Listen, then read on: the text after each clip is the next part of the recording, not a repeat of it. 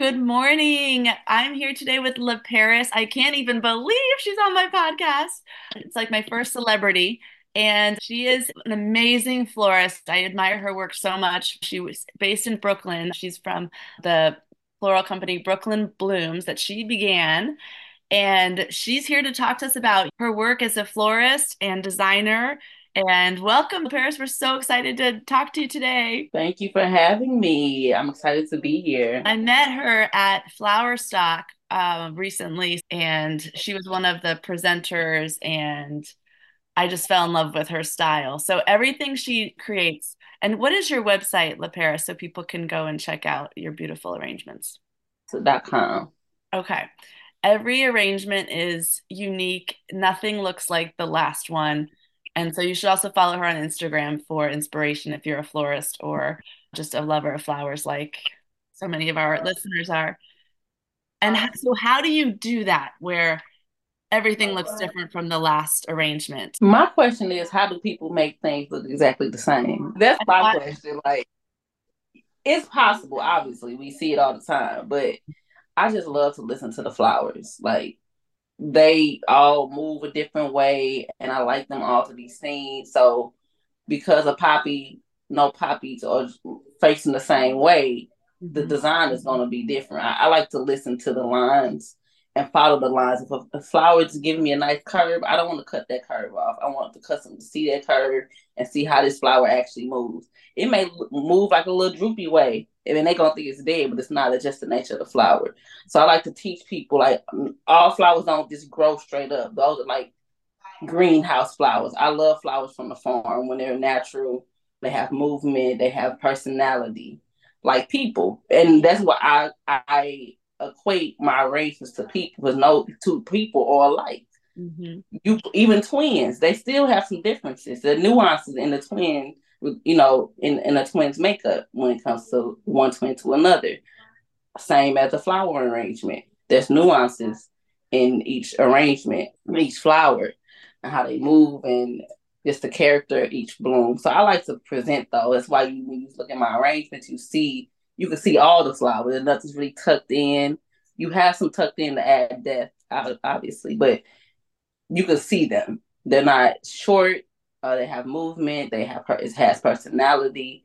Yeah, so that's how I go about my arrangements not being the same. Also, I don't want my employees to get bored because I worked in flower shops where we had the catalog and we had to stick to that unless we got a designer's choice. And I was like, "Oh, give me the designer's choice," because now I have some choice in design. I have some artistic creativity that I can, put into this arrangement versus me just following three hydrangeas, four orchids, the one rose, blah blah blah. I think that's so boring That would get and so limited. It's limiting the customer to what they can see what flowers are capable of too. I just think that's important to keep it fun for the employees because that's number one for real when it comes to the store because we can make the same arrangement and they're gonna get bored. The work gonna look like it's bored. You know what I mean? You don't want it to look like that. You want the work to be exciting and fulfilling and creative, right. So that all those elements tribute to why I don't do a catalog and why everything in the store is pretty much designer's choice. On the website, each arrangement has a name and a price, Mhm. but we always tell customers, and it's in the description, it's not going to look like this. This is just to show you the size and how we use flowers, our style. You're just going to get something beautiful. Just trust us. That's what I really want customers to do. Just trust us. Trust that we know flowers, trust that we know beauty, and we're creative, and we're going to send something very tasteful to you. I love that. I love that. Because that is the hard part. I don't have a website where I tell them exactly what it's going to look like. So I'm kind of hoping to go with that same model. Just trust us. We'll get what's beautiful because when I go to the wholesale flower shop or get things from a flower farmer, I'm picking what I think looks the best. So what flowers for someone who's a new budding florist or just interested in home design, what flowers do you tend to avoid because they're off and on with how they stay in a vase? Hellebore. I love hellebore so much though. The double hellebore, so beautiful, but they're finicky. I don't know. I don't really buy those Right. that don't last. So I just know them when I see them. Do you use a lot of roses? Yeah, we use roses. Roses is a good focal flower for a retail, location. I have a love hate with a rose, but every time I see a new one, I fall in love again. So, and the colors and the petal, the way the petals crinkle and wrinkle and how they just fold is just so beautiful. So, it's certain roses I don't like Freedom Rose. Keep it away from me. This is the regular rose, but I love like all the expressions, like the white expression, the pink expression. I love all that whole series. There's a lot of roses I do love though. So Yeah. I love garden roses and the ones that come from Japan. So beautiful. Mm. So yeah. I even like spray roses, where they're like a little bit smaller and, I do like spray. The garden sprays are just so sweet. So yeah, it's no flower that I don't like. Like I like hydrangeas, don't like the white and the blue hydrangea. I love the antique hydrangeas. Yeah. So, do you have, I know Valentine's Day is coming up. Tell us about your process. Do you have to hire more people for Valentine's Day and Mother's Day, these big flower times of year? Or do you just work a little extra? Everybody takes on a little more. Definitely hire more people for Valentine's Day. Hmm.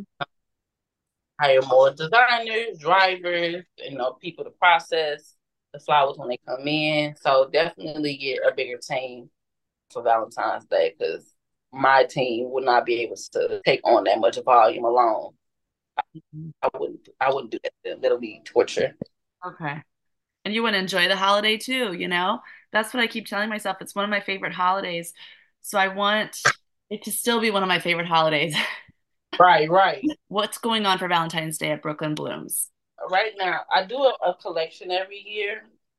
And this year, I'm doing a collection called the Love Is Collection, and I'm exploring doing like a gifting and flower combo. So we're doing the flower boxes with flowers, and then one with chocolate, one with a candle, and one with a bottle of champagne, and it's surrounded by flowers. And this is called the Love Is Collection. And so with the chocolate, it's Love Is Sweet. With the candle, Love Is Fragrant. With the champagne, Love Is Bubbly. And then we have a box for all three things, and that is Love Is Everything. So Oh that's my gosh. I know we shot it. I shot it on Friday. Shot it on Friday. So I'm picking out Oh, the image today, and it's gonna come out this week coming up. okay. And that color palette is such a sweet color palette, and those are the flowers that we use even for the people that's not ordering that collection. I keep it to these flowers just so it's easy on our end, on the back of house end, production wise. We got 10 blooms. It's not a lot of options. This is the color palette, guys. I have three different type of roses, color pink and two shades of red, and this is all we have. So I keep it to a very limited but beautiful curated selection. Just so it's easier and it's not as crazy. So we just don't have as much option as we usually do in the store. So that's how I try to like streamline it to make this easy and still make it beautiful, obviously, because that's number one. But I put the palette on the website. This is the palette, but Hmm. you whatever price range you want, but this is the palette. So Yeah, I curated and tight. I like that. I like that. And then do you do a mixture of red and pink? Because those go I, do. Oh, you don't? See, this is my big I, ne- question. I No. never do red and pink, purple. I did when I first started. I did a red and pink and white. It was cute. Okay. But I always am sure to include a red rose. Okay. So at least one Red red. always included, but I don't do red, pink, and purple. I don't do those. This year it's like a peachy orange. It's a carnation that's dyed. It's called the brownie carnation. Uh-huh. And it has orange, some kind of a pink, reddish, not pink, but like a red tones. And it's like a lot of colors. If you look into the petal, you'll Okay. see all the colors. So that was my inspiration. I pulled all those colors out of that carnation. And that's how I got my color palette. Okay. Okay. So you don't use pink, Don't red use rose. this year. This year I didn't use pink. No, I don't use pink. It Okay. just depends on how I'm feeling. Like Yeah. maybe next time I'll do pink. I don't know, but I didn't do pink this year. I did pull like a really beautiful, like pale pink rose as the option. So I have a pink rose, a red rose, and a darker red rose. Okay. But you never mix the pink and the red. Mm-mm. No. I have a lot of work to do with my palette. I'm just like, everything, mix it all. it's a low hanging fruit. You know what I'm saying? People, it's easy. Pink and red. That's what we think about when we think about Valentine's Day. But I'm just so going against the grain type of person. Yeah. I just it just makes me feel weird, like doing regular stuff. Like I just can't do it. It's just not how I'm made. You want it to be different. And you have a very unique I style. can't help it. Yeah, I just can't help it. But I still want romantic and lovely and, exude that romance. And I think this still does. I mean, anything with a red rose in that, the mind always thinks of, you know, red rose equate to Valentine's Day. So I make sure I still do that, but I build around that. Oh my gosh, I can't wait to see your photos. I can't wait to see it. And oh my gosh, the love is everything. That's what I want. If I lived in Brooklyn, that's what I would want my man to buy. Me too. After I made, I'm like, I want the love is everything. Well, you deserve it. So I hope someone buys it for you. I made something really good when I don't want to give it away. So I'm like, I want to keep this. you just keep it. Yeah, good Yeah. for you. I'll be that way with my containers because I like to buy different containers at thrift stores. So I'll be at a show and someone will want it and I say, I'll Mhm. sell this, but you have to bring this container back to me. Yep. I understand. I'm a thrifter when it comes to containers, and I love finding like pottery, like handmade ceramics. It's one of my favorites. Yes, I totally agree. Well, LaParis, besides the flowers, what other types of things do you use to make it fun and interesting? What other things do you add to your arrangements? Do you incorporate fruit or feathers or other? I know you do branches. We talked about doing even cherry blossom branches, which I'm very excited to try. Um, we do fruits. I started to buy like pomegranates and clementine. They'll have clementine. They'll have like persimmons at the market. Have those non-flower elements. I do that right now. We're getting pussy willow and Mhm. curly willow. I'm always just like really trying to be as seasonal as possible. Like I love getting the winter greens right now. We have a lot of different winter greens, Mhm. cedars, evergreens, pines. I love getting the little pine cones. I love all those Yeah. things. Um, like bush ivy, I love bush ivy with the blueberries. Oh, that's so amazing. So yeah, I love the non-flower textures. Like a lot of people nowadays, you don't see a lot of people using foliages in their arrangement, which I think is it's a disservice to the customer because this is not what a garden looks like. And this is not the reality of a flower arrangement. Yeah. There's elements that need to complete it. Don't get me wrong, I do love the greenery look. It's beautiful. I love the all flower look. It's very exuberant, very expensive, very luxurious looking. But that misleads the regular person because you can't actually afford that all flower arrangement on Right. a basis because it's quite expensive. That all flower range is probably about $400 Yeah. retail. Okay. And it doesn't look like it, but if we break it down, that's how much it is. Right. So the greenery, not that greenery is cheap. Greenery is also expensive, Mhm. but it compensates for flower price because it's not as expensive, and you might be able to get more for your buck when you can split some foliage branches to distribute around your arrangement versus one flower. So it's more giving, some more bang for your buck, if you will, with the foliage. Even though it's still not cheap, you can use it's more forgiving when it's coming to using for your arrangement. Foliage does things that a flower can't do. It's just a very harmonious type of relationship. So I love them both. Yeah. And the contrast of the two, what as opposed to the all flower arrangements. I like the contrast. Exactly. I feel like some wispiness you can't get from a flower that you can get from a foliage like a plumosa, like asparagus fern. It's just something that about the curve of it that a flower just can't. All flower can't do.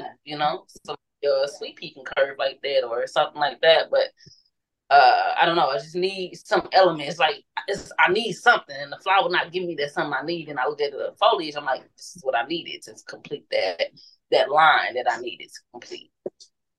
Do you teach flower arranging workshops or do you just do that on occasion, like at this flower stock we had recently? It is an on occasion thing. However, I'm getting more into it. Like I'm doing a workshop for Valentine's Day. So I am getting to more workshops and, presenting and stuff. Yeah, I enjoy teaching. People say I'm a good teacher, so I'm going to lean into that. Yeah. It's fun to see how people create with the same flowers that I bring to a workshop and how everyone interprets what they do with it. I think they really enjoy seeing how different everything looks. I just have to tell you, I had the sweetest request on my website this morning. A father reached out and he said, my wife really wants to learn how to arrange flowers. He said, we have three children under 5, so it's hard Mm. to kind of go out and do things and attend one of my evening or weekend classes. So he said, would you be able to come to our home for Valentine's Day as a gift for her and teach the two of us? He was going to learn with her while the kids are having their quiet time between 1 and 3. And I said, oh my gosh, of course, how can I say no to that? That is just the sweetest So, thing planning for her. what a nice and considerate guy. What a guy. Anyway, I am so glad I got to meet you, talk to you more. Follow Brooklyn Blooms on Instagram. If you live anywhere near her, you've got to check out her store. And Yes, I have to come by, see oh, me. two shops. Okay. They're 2 blocks away from each other, so it's not a long walk. Well, you enjoy your pancakes and your restful Sunday today. Ew, thank you so much. Thanks for having me. Thanks, Lip Hair. Bye. Bye.